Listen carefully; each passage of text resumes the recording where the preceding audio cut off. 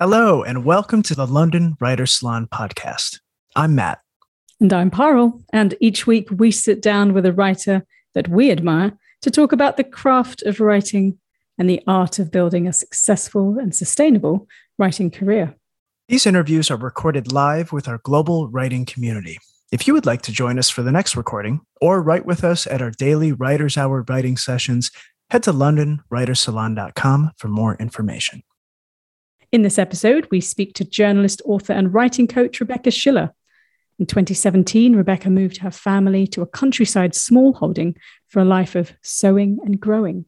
But the reality of managing a smallholding led to a mental health crisis, and it was her work on the land that helped to save her. And she writes about this in her memoir, Earthed. In this conversation with Rebecca, we get granular about the art of writing a memoir. We talk not only about the details of structure and plotting, but also the challenges of writing about deeply personal moments and why Rebecca decided to be honest in her memoir, even when doing so was uncomfortable. She says there's a beauty in being vulnerable and not covering the things that we are taught to cover. Rebecca shares how she finds ways to slow down and step away from her work. She also talks about her recent ADHD diagnosis and shares writing practices that have helped her deal with her neurodivergence. Rebecca was open-hearted and candid throughout this whole conversation, and it was a joy to chat with her. We hope you enjoy our conversation with Rebecca Schiller.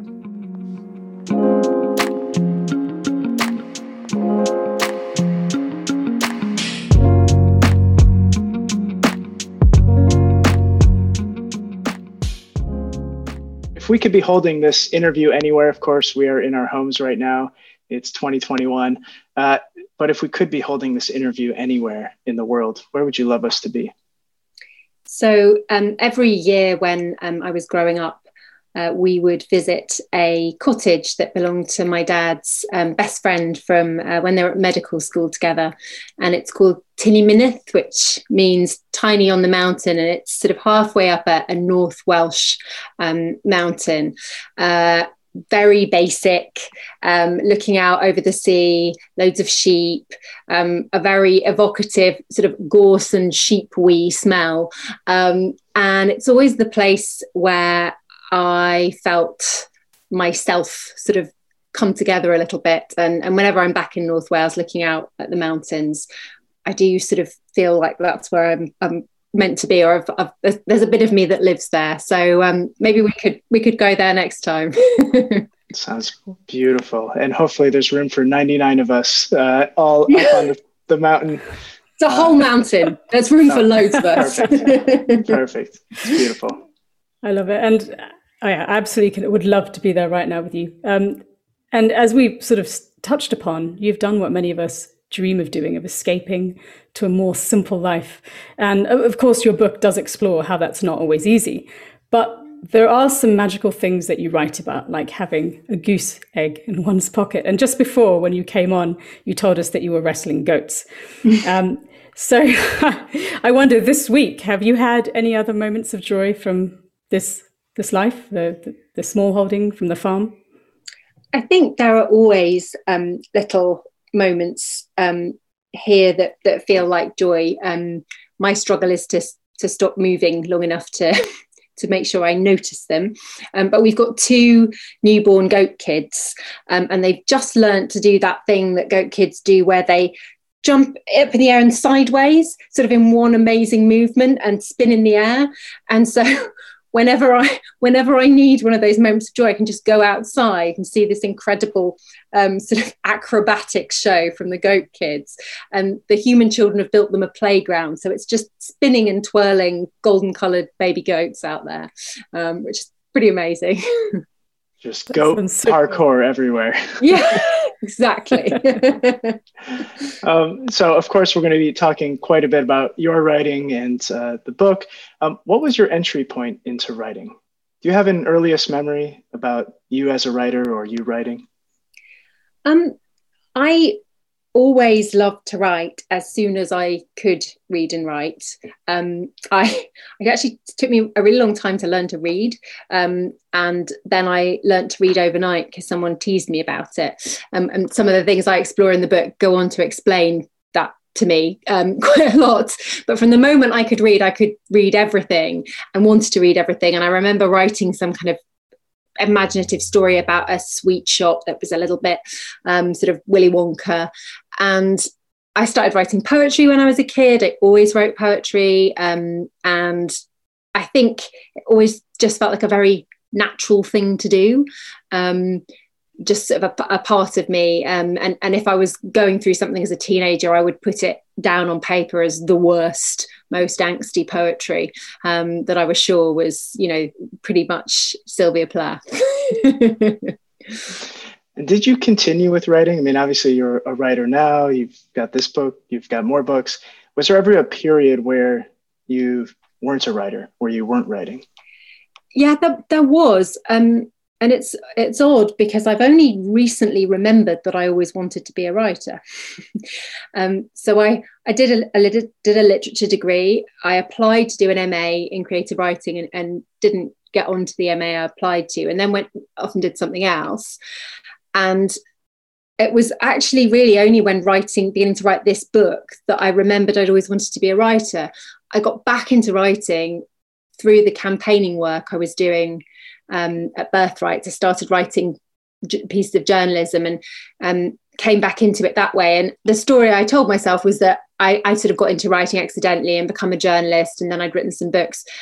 And I think I'd wanted to be a writer so much, and when I hadn't got into the MA, I'd been so upset about it that I just parked that as an idea and genuinely blanked it out. So it's been the plan all along. I just forgot about it in the middle. You took a detour of sorts. Yeah, good detour. Is there anything that you gathered and you learned from that time at Birthright or the campaigning that then feeds your writing now that maybe you wouldn't have been able to do had you not taken that detour? Absolutely. I mean, I think just the discipline of writing. For those of you who don't know, that The Guardian, a UK newspaper that has a big comment and opinion desk. And so I wrote a lot of comment pieces. So that's 10 a.m. They say, hey, can you write 700 words on this thing in the next 2 hours? And you have 2 hours to form an opinion and, craft it in. And that's such good discipline as a writer. And so that was really, really helpful. And I also think I always have a campaigning edge in my writing. It's in there somewhere. There's always, I want to do something with it. And so that which includes this book, that, I can't imagine ever writing something without having a little stealth campaigning in there. So I think it was very, very formative, as well as really helping to form me as a feminist and to have that broader interest in kind of intersectional feminism and writing. And I'm curious, because you've worked as a journalist, you're saying more recently with Earth, you felt more like a writer and reminded yourself of why you loved writing and how you wanted to be a writer. And I believe you're also a writing coach. And so I'm curious, like, how those roles have grown and shrunk. And I don't know whether it's in the last 5 years or longer than that. What's that journey been like, trying to figure out which of those areas are more important to you? I think I've always been very motivated by what's happening for me in my life, what I'm interested in. But there's a sort of continual drawback to just being interested in humans. So everything I do is about being interested in humans, finding out stories, and also the campaigning side is always about humans. And I think anything to do with working one-to-one with people, I did that when I was working a lot in birth. I do it in writing. It sort of evolved out of a desire to support people. Not necessarily believing that I have anything to teach people, but knowing that I'm quite good at holding people safely and asking the kind of questions that help them work out what it is they want to do and build confidence. So the sort of writing coaching came about because people who I'd worked with in the world of birth wanted a bit of advice on how they might write articles, and I ended up working one-to-one with people through that and realizing that I really loved it in the same way I'd really enjoyed working one-to-one with people who'd had very traumatic previous births and needed somebody to, you know, help them through a future one. So it always feels to me like it's about working with human beings, sort of being humans together, and being curious about that, wanting to listen. And are you trying to increase that? So you're like, are you, when you think about this year and beyond, are you trying to increase the amount of time you're spending on writing and coaching? Yes, I mean, I definitely feel like writing is the heart of what I do. The struggle for me anyway, as a writer, is to spend enough time doing it and have enough money to live on, while not doing so many things that you're completely stressed. I haven't worked out how to do that. But part of the Mothers Who Write work is the idea that through mentoring and through the things that we can offer there, writing can be a career beyond the time I put into a particular book, and also can be something we can share with other writing mothers too. So it's a work in progress. Yeah, no, and it's just interesting to hear your journey, because we have a lot of writers in the community who are thinking about offering, you know, being a coach or having a portfolio career in writing. I think it does also, for me, I get so much. I know that's the thing that people say, you know, you get so much out of teaching people. I'm not teaching people. I get so much out of seeing their process and asking them questions and realizing I haven't asked myself that question. I find it the most incredibly rewarding thing to do, and it's been so good for me as a writer. So I love doing it, and I definitely want to do more. It's just a fine balancing act with quite a few things that we've got going on, and after quite a challenging few years, as I wrote about in the book, trying not to do too much, which is my tendency. Right. Well, if you do figure it out, please let us know, because we're all on this search to figure out this balance thing. And so we're all definitely on this journey together. So Rebecca, we'd love to turn to your book now. So Earthed, as we said before, it's a story about returning to the land, and to particularly a small holding in Kent. Is that where you are right now? Yes. Yeah. I'm tucked away upstairs in an attic room. Great. Well, it's a wonderful makeshift display case for your books this week. But of course, your book is so much more than that. It's about the search for truth of what's happening in your head, about your mental health. This book, did you always imagine it as a memoir? What was your original intention with this story? So it came about because of a joke at first, because I have a background in women's health and women's rights, and particularly reproductive health. And I was really interested in gardening and growing things. My friend said, hey, you should write a gardening book and call it Lady Garden. We had this funny joke that that's what I would do. And actually this book went out under that title, out on submission, which raised a few eyebrows. So the idea, it was always going to be a memoir, but it was going to be much, much simpler. It was going to be 12 months here on the plot, following the seasons, and exploring some of the things in my life that had led to a point where I had some issues with mental health, and looking at how the plot was helping and rebuilding me. That idea was beginning to be formed, and actually I was writing my proposal before the year that the book focuses on happens. And so the book was out on submission as a lot of the things in the book were happening. So it changed a huge amount as it was being submitted, and in between the publisher having bought it and me starting to write it.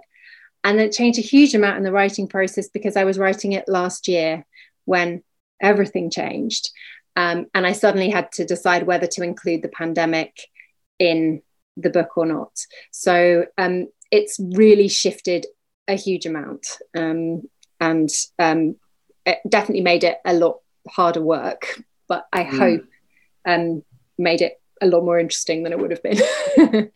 Wow, absolutely. And what was the response from your publisher as it did change? Did they help influence some of that change, or was it a fight for it? And of course, as open as you like to be with us, what was that conversation like with your publisher as it did evolve?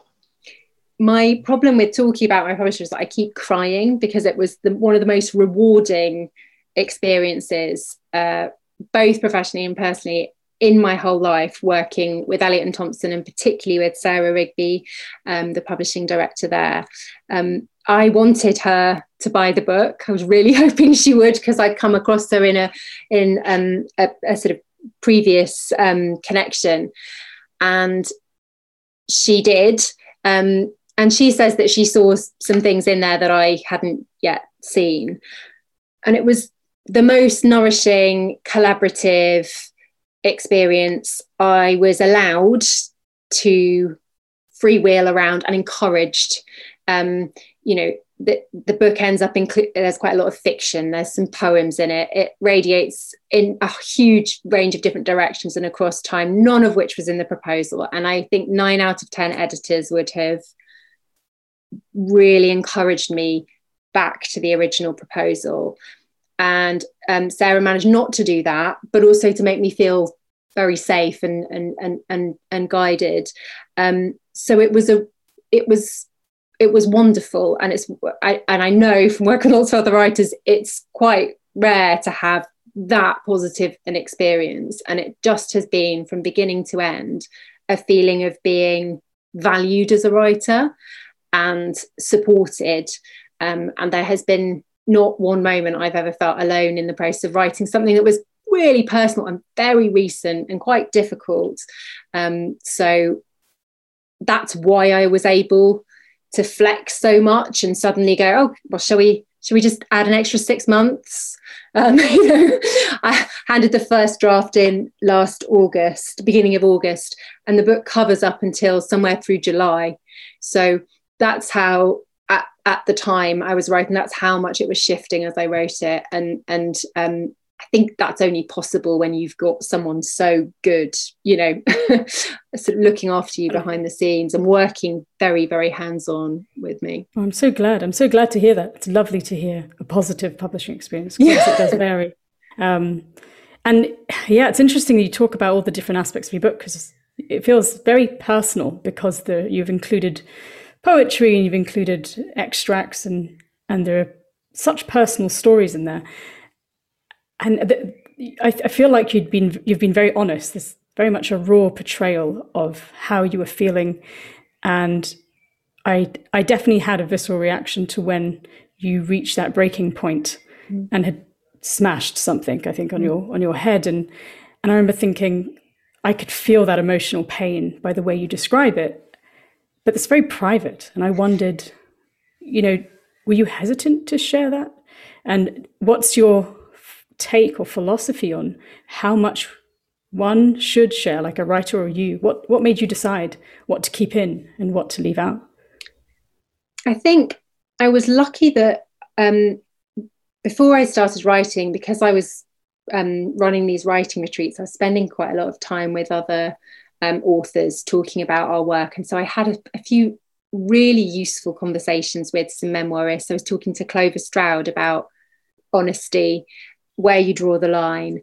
And I was also reading a lot of memoir, and the memoir I'm drawn to does tend to be very honest. I want to feel things.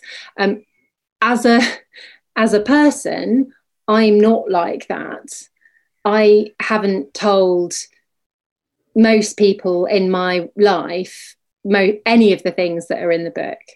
My parents read a lot of that stuff for the first time to approve the mentions in the book, which was, an interesting process to go through.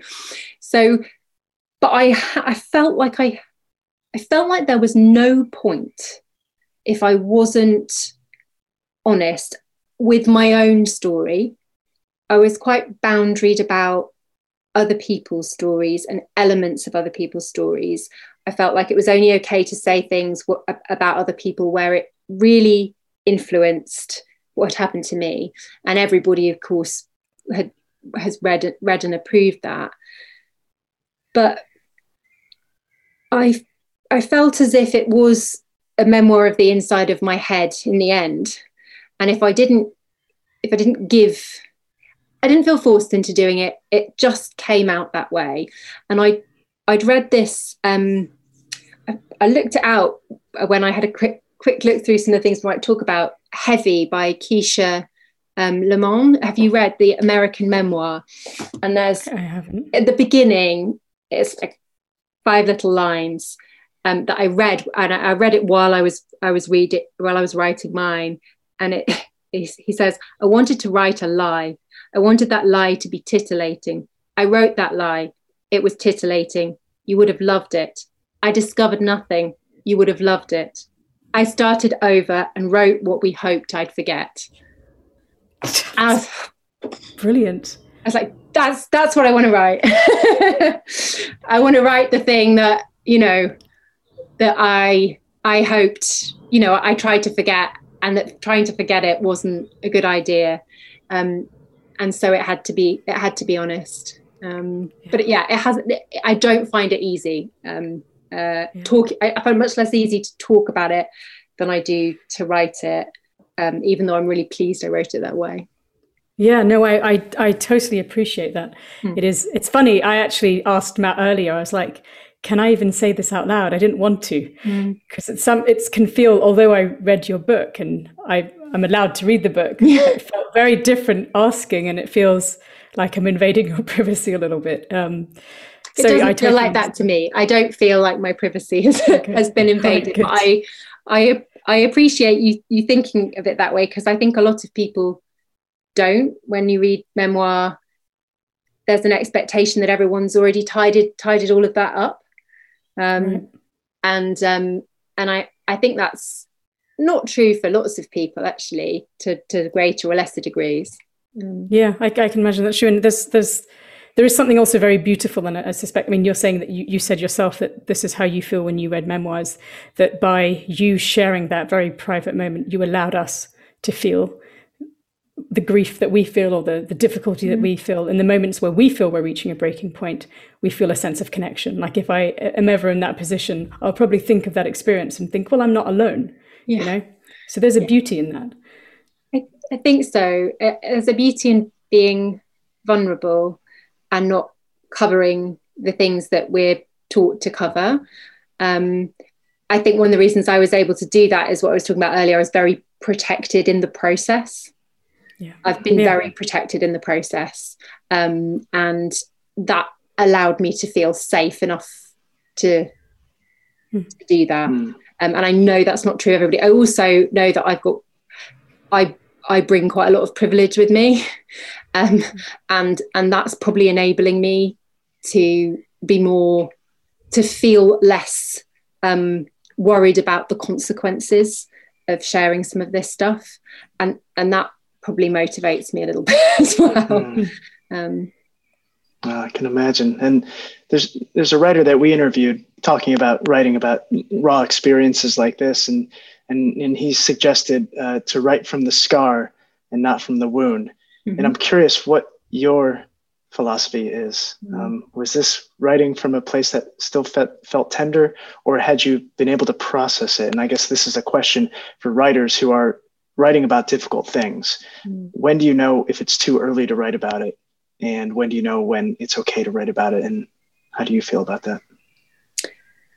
I think it's in a memoir writing book by Mary Carr, where she suggests you don't just have to write things once, that you might tell your story, in different ways throughout your life, and that you bring layers to that. And so I have an instant makes me cross the idea that we have to write from a distance. I don't know exactly why. I need to examine that. But I think I suppose it feels like I don't like rules when it comes to writing and how you tell your story, I suppose. And I think there's a value both in writing from a place of distance and reflection, and also in a place of immediacy. And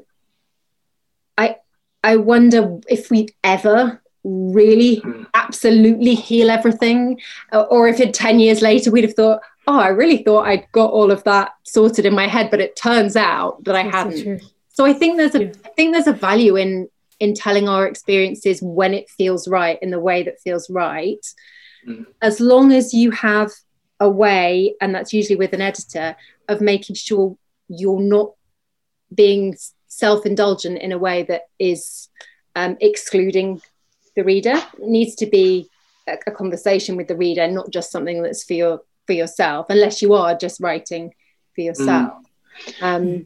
Yeah, such a good point. And I so appreciate your perspective too, because I love that idea of not liking rules. And I think we can take something like that as a rule, but to know there's other avenues in. So I just thank you for sharing that. And the other thing I was going to ask, when you talked about an editor giving you feedback on, am I being too self-indulgent here, or am I thinking enough about the reader? Is there any feedback that you got from an editor, or any kind of checks and balances to ask yourself, am I being too indulgent, or am I thinking enough about the reader? Anything that you can offer either from yourself or from your editor? Actually, my agent, who used to be an editor, we worked a lot together on the proposal, and it took quite a while to get the proposal together. I was getting quite frustrated, and she was taking a while to get back to me, which she never normally does. And I think it was, from her perspective, I wasn't ready yet. I was writing myself into it, and she knew there wasn't a rush because I needed the time. And so actually just writing something and leaving it, being forced to leave it, because for quite a while, is a really good way. I mean, it's that age-old trick of distance, but it's a really good way of seeing what you've put in there because you want to sound clever, because you're trying out a new style of writing, because you just read a book by this person you really admire and they just use adjectives really well, and so you put 70,000 in. And I think that was a really good process to go through, being forced to wait and settle and work it patiently until I found the voice. Like I'd found how I wrote that kind of thing, without pretending to be somebody that I wasn't. And I found it quite annoying, but it was really good that she made me do it. Yeah, great. I'm a fan of your work. I think that you've clearly found your voice. It feels very natural, feels very personal. There are some other things in your book really resonated with me. You talked about this need for movement. You talked about this overwhelming urge to keep moving so as to travel almost instantly from job to job, radically limiting any gaps in productivity. And you said that has been with you for as long as you can remember. And it resonated because certainly Matt and I can operate that way. And we feel that many writers that we work with have this need to keep going, to be this pressure to feel super productive all the time. And it's exhausting, right? To feel that way. I don't know if there's an answer to it, but I'm curious about any ways that you have made peace with it or tried to work to slow yourself down or to move beyond it. So I've tried lots of different things, and one of the things I write about towards the end of the book is the diagnosis. And that helped me see that actually sitting still for me is a horrible experience. That's not an enjoyable, I actually found that quite tortuous. But I do need to rest. I do need to relax. I do need to recover. So I'm currently exploring how it is that I do that.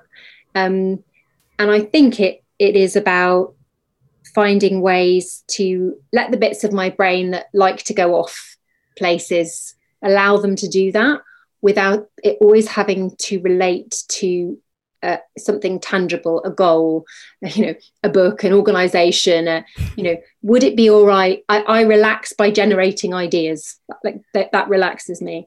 It's just that I also believe that I have to turn all those ideas into something, a campaign or a job, and so if I can break the need to do that and find ways to enjoy having the ideas, find ways to enjoy like moving my body, like doing the gardening, repetitive movements, and bring in that sort of balance, I hope that's going to help. I think also I think when you get into writing professionally, it can seem like a waste of time to write. For me, like, oh well, I can't just write that because I'm very, very busy, so we could only write things where I'm being paid, or it's for. And so I'm trying to build in opportunities just to write because I love writing, and to find a way to that feel like enough of a goal, enough of a motivator, just that I want to do it, and that's there's something very deep in that, like doing something just because you want to do it. It's not going to make you any money. No one's asked you to. There's no deadline. I think there's something it feels like quite a political thing to do. I find it really difficult, but it's in my list of things that I want to be better at. And I imagine it's something that would improve my writing if I were to do that too. No, I really like that. I love the idea of, I feel like there's so much going on in the world that is not enjoyable, and there are lots of things in our days that are not enjoyable. So actually, it is radical good advice. just to enjoy what it is you do. And I love the idea of actually generating ideas. It makes me think of James Altucher and his idea of sometimes you can exhaust yourself out by writing out 10 ideas. So you write, say, like 10 different ideas for a mug. It's just a way of trying to exhaust yourself. Because after 8, he says after 7 or 8, you start to get tired, and it's actually harder to generate the 9th and 10th idea.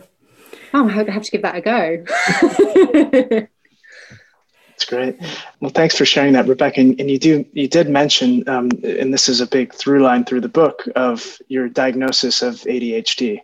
And I'm curious, what did that mean for you to get that diagnosis? What did that mean for you more broadly or as a writer? Any day now, I'll work that out.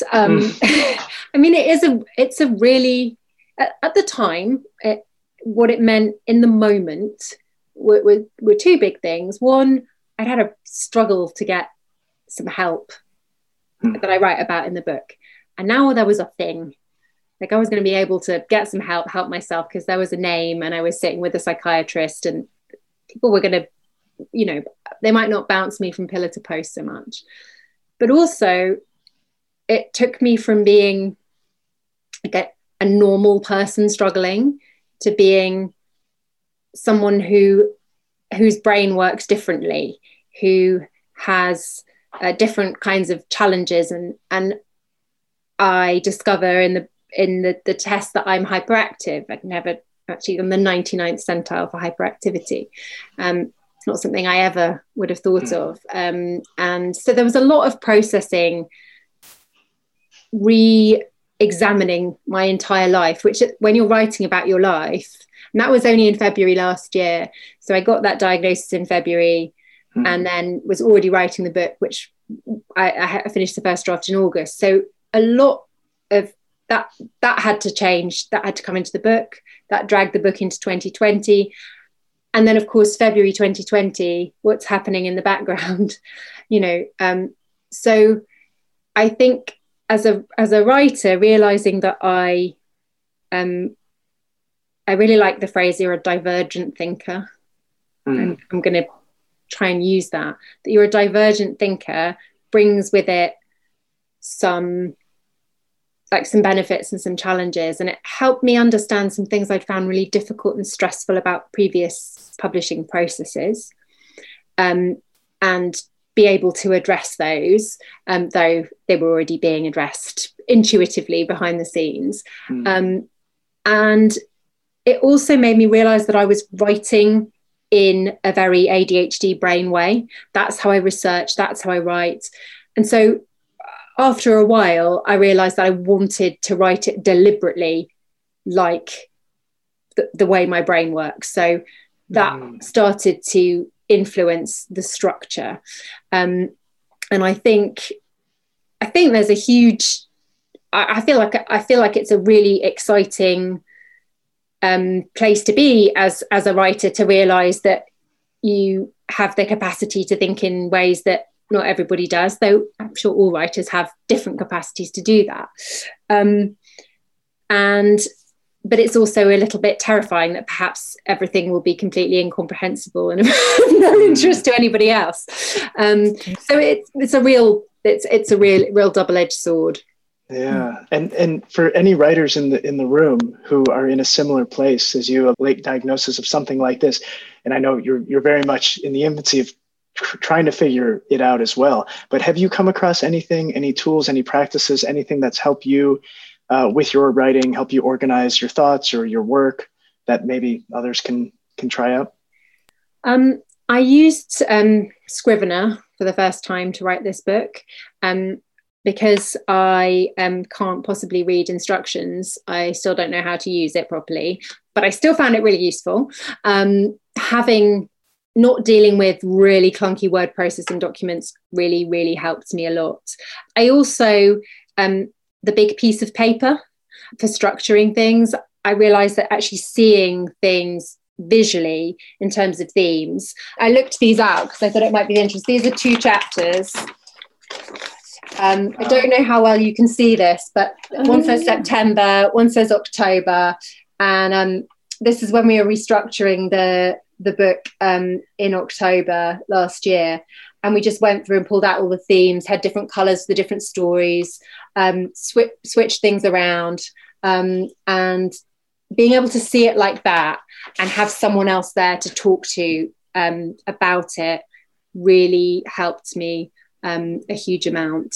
And I think the other thing was I've been working on another book, a kids non-fiction book for a different publisher. It's out next year, very different kind of project, but actually just being able to go to and say, oh, I've actually, I've got ADHD, I've discovered, and I've realized that's why I can't deal with this particular way you're sending me this thing to look at. I just can't do my work like this. It's going to take me a really long time. Would it be possible for you to send it to me as a Word document? And of course, that was absolutely fine. It was no problem. And it turned out nobody liked working that way. And so, and so everyone was thrilled. So, it felt like it gave me permission to say, yeah, this thing that's been driving me crackers for ages, could we not do that? Which I obviously should have said before, but. Yeah, I like that. Sometimes we need to ask for what we need. Yeah. I love that. And I'm really curious about the structure and how you've looked at it. So the first draft you wrote, and then you thought about putting it on the large piece of paper. Yeah. Was there any other sort of structural help or sort of, there are lots of methodologies out there. Did you think about the overarching theme, or was there like chapter by chapter structure? What didn't help you? What helped you? So I think I'm a natural, I naturally structure everything because I'm a pattern maker, connecting things. So as I went, I was, I think subconsciously structuring it in terms of seeing what themes were there, realizing links between my story and other people's, and working out how those could weave in. What was really helpful about the big piece of paper process was then looking at that from a reader's perspective. And actually we went through and we created a theme for every chapter, a specific theme. So, which quite often became the chapter title. So September became, we're like, let's find one theme that ties us together. So September became map making. And then we went through and we're like, is there anything then that's in other places in the book that needs to be pulled into September? It did mean that I moved some events from one month to another, but never in a way where something might have happened in late July and it ended up happening in early August in the book. I can highly recommend never deciding to write chapters tied to a month before, because it makes it really difficult, because sometimes everything happens in 1 month and then nothing happens for 3 months. And we made the decision that as long as it didn't change anything about the story, any of the participants, it was just that instead of it being late June, it happened in early July, we would move that around in order to make the narrative work a little bit. And so there was a bit of that, like what could go here, what could come in here, and then realizing sometimes that I was going to have to let something go. You know, this particular, it was 30,000 words longer, the first draft. So about 15,000 of those were adjectives, but the rest were sections I had to lose. Oh, that's funny. I love it. So going back to a chapter, to say you had a chapter and you have a theme like map making, what were you thinking in terms of the flow within that chapter? I'm going to get my big piece of paper and double check what. So I was thinking about factually what happened. So what happens in this chapter? Does it relate to map making? You can make everything relate to anything else if you think about it that way. And actually, that was a really useful thing. I found that a lot of things that on a scratch the surface, I thought, oh, well, maybe that doesn't go with that theme, could absolutely be related to that theme. And that was the key, because then you worked out how they were linked to the other bits of the chapter. And sometimes it was moving one section to the front and one section to each other, working out how you're going to link those sections, realizing that some of the fictional bits that were perhaps in the October chapter, you know what, that would be there's the bridge between here and there. So I have a section that is on the tube in London to do with tube lines, and I'd also got some bits that were about old maps, and I'd also got some bits that were about my marriage and about me. And once I started to see those all in September through the lens of map making, trying to make sense of things, working out goals, trying to navigate a landscape, who navigates the landscape, who owns that in terms of the history, very sort of, I had read some books for research that were all written by some, a series of sort of male historians and who sort of got up every 100 years and perambulated. One is called The Perambulations of William Lombard, I think. And I suddenly became really interested in thinking about a different story and who might tell that story and who. So I think it was just deciding what the theme was, and then realizing that everything could fit and could link in that way. It was also about asking myself some quite difficult personal questions about why I'd put something somewhere. And it was often realizing sometimes something quite difficult. I'd put something there and hadn't really scratched away at why. And if it was going to stay there, I was going to have to scratch away. And that was, my editor was really good. So I'm going to have to, like, you're going to have to really explain that then, you know, what is it that feels like? And that stuff was a bit difficult, but it definitely made, I think the explanation of my personal story make a lot more sense across the narrative and across the chapters. Great. Maybe just one final question on plot and structure, because I'm thinking of a few writers in our group who are trying to write perhaps similar books on maybe on nature and exploring their own, maybe their relationship with someone in their family or with themselves, their own identity. And if they're feeling a little bit lost, would you suggest that they don't worry about structure straight away, that they just try and they're still excavating memories, they just continue that until it's exhausted and then think about structure? Or would you suggest stopping and thinking about those themes now? Or does it vary per person? I just think it varies. I think people tend to know what their barrier is if you ask them enough about it. So it might be something, it's quite often something quite personal. Like, I'm really worried about writing about my father. He's still alive. I don't want to, and that's the difficult thing. Or it's something to do with finding the idea of joining. How do you join? You know, they've got two things they want to write about. How on earth do you join those? And sometimes the best thing is to back off, I think, and focus on the things and get some help with that stuff. And sometimes it is about I think if it's particularly structure that's bothering you, having your agent, having an editor, having a friend, finding somebody who you can say, look, these are my ideas. And then they go, well, that idea is the same as that idea. Other people with their fresh eyes see things that you don't. And I don't think there's a right way to do it. Don't think you have to write it first or structure it first. I think you have to work it out. I do think if you're really stuck, going back to doing writing exercises for a bit is really helpful. And there's a book that you might know by a woman called Patty Miller called Writing True Stories. And it's just brilliant. And it's got really great writing exercises in, and I use them all the time myself. Very memoir focused. She extracts little bits from other memoirs, explores those ideas, and she covers everything from like, how do you remember stuff, which I was really worried about. How do you remember stuff? How do you remember conversations? How do you remember things where, you want to write about your childhood and and also in terms of, how do you tell it? Do you tell this chronologically? Do you tell it from back to front? Whose perspective? So she gets you to play with that. And I think doing things like that can really help. My other trick is reading something else. Whenever I'm stuck, I just read something else. And then I've read like 4 sentences and suddenly I have an idea.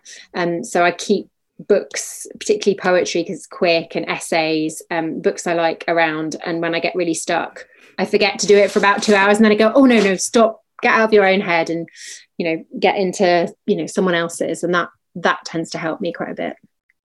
I really love all of that. So I'm just thinking back to some of the things you've talked about. So one is you've identified talking about patterns, trying to find patterns in your work. And if you're struggling to see those patterns, asking friends or an editor or an agent or someone who can give you that perspective. I also like what you said about, I suppose, when you're stuck, find out what it is that's blocking you. There's something that it's unanswered that you're maybe afraid to actually dig into, or a connection you can't see.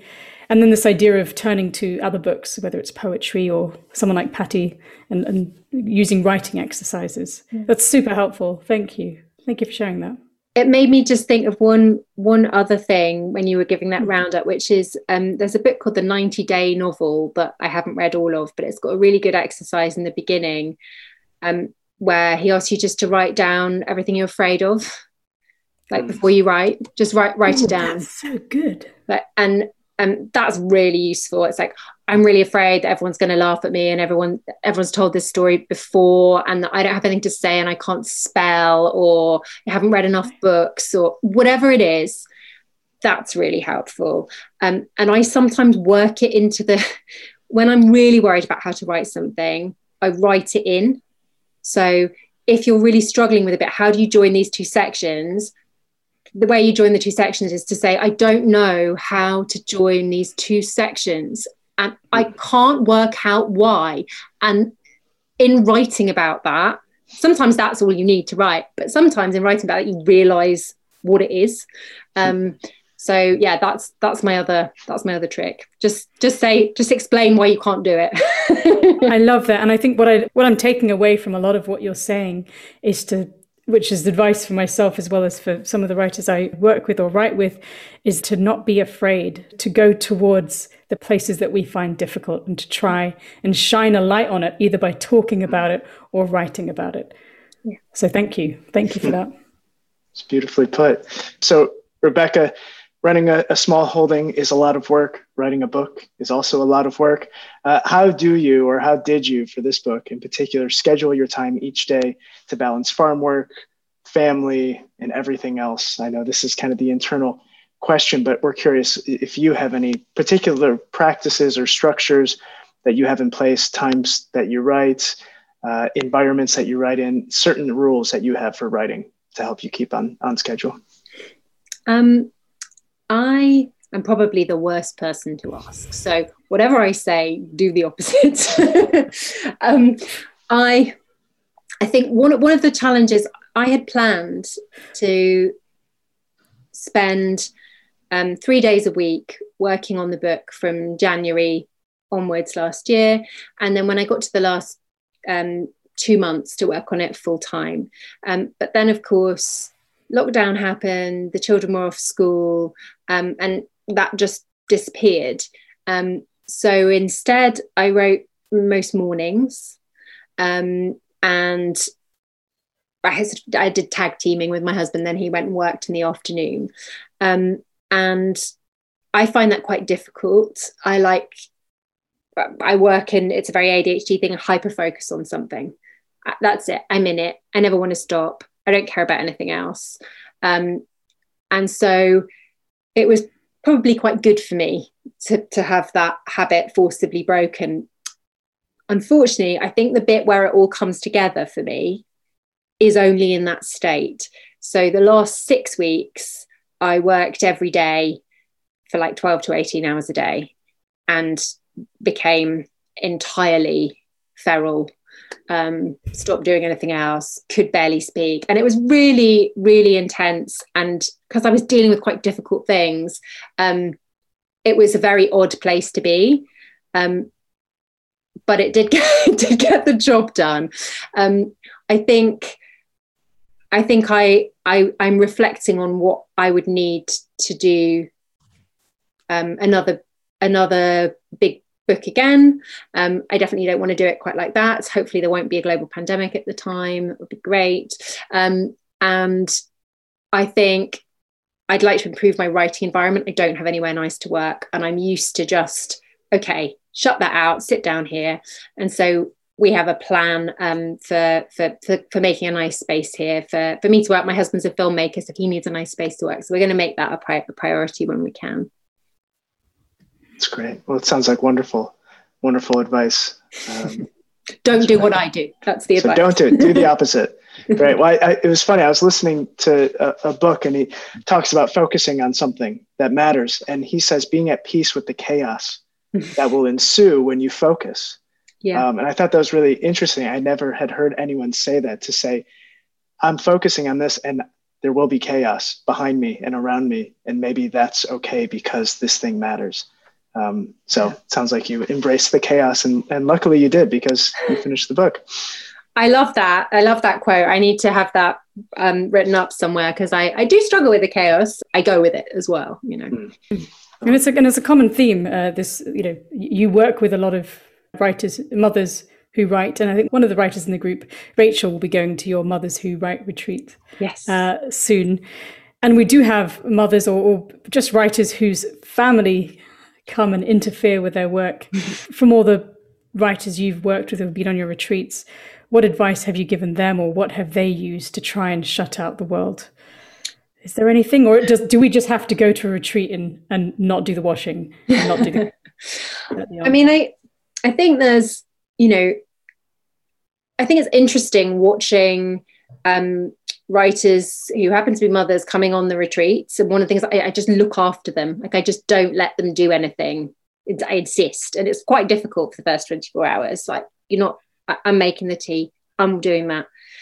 And then there's a moment where there's a sort of that administrative, domestic, family and work burden is just removed. And then there's all of this space to have ideas and think. And the trouble is, afterwards, people can go home and get quite angry. So we have some little WhatsApp support groups. So I do think there is a bit of a, what can we do in our lives and in society to continue on a equality front, to make sure that women who are writing have got a platform in which to do that and time in which to do that. But I also think there's a lot around am I allowed to write? Would anyone care what I say? I haven't done this for a long time. That is actually about working on our own confidence and giving ourselves, even if it's just 5 minutes, even if it's that time to do it, and finding some other people. I think other people who understand, who've been there, and they understand not only that it can be challenging, but there's also huge opportunity in there, and that you still want to do it even though it's difficult, and that doesn't make you selfish. Finding those people to boost each other, I think is a real motivator, and can just help. It certainly helps me realize that the way that I feel sometimes isn't just me. It's because there is a lot going on. And I think making a little bit of time to read is really challenging, especially if you've got really young children. And I know for me and lots of the writers that I know and that I work with, when you're not reading anything, it's really hard to write. So finding different ways to read, finding shorter things to read, listening to audiobooks, changing from I used to like really long novels. I've gone off them only because I can't finish them. So thinking about what I can read that's going to give me something, and accepting that sometimes I'm not going to read the whole book, which I feel is like a really dirty secret to admit, like really awful. I would never have admitted that 2 years ago, that I quite often don't read the whole book, even if I really like it, that I move on to something else. I've now realised that's part of the way I am, and I probably will go back and read other bits of it. But that kind of patchwork really works for me. So I'm trying to say it out loud. I like it. I think it's brilliant. No, thank you. I've seen somebody else says they never read a whole book, and I'm now thrilled. Yay! Brilliant. Well, thank you, Rebecca. This has been so much fun, and just your generosity, your openness, and this has been great. Rebecca, it's been lovely hanging. I always think about the location where you took us to your beautiful little house, and we're on that mountain top with you. It feels like that. I feel like I've explored nature with you through this conversation. So thank you for everything you've brought to this. It's been wonderful.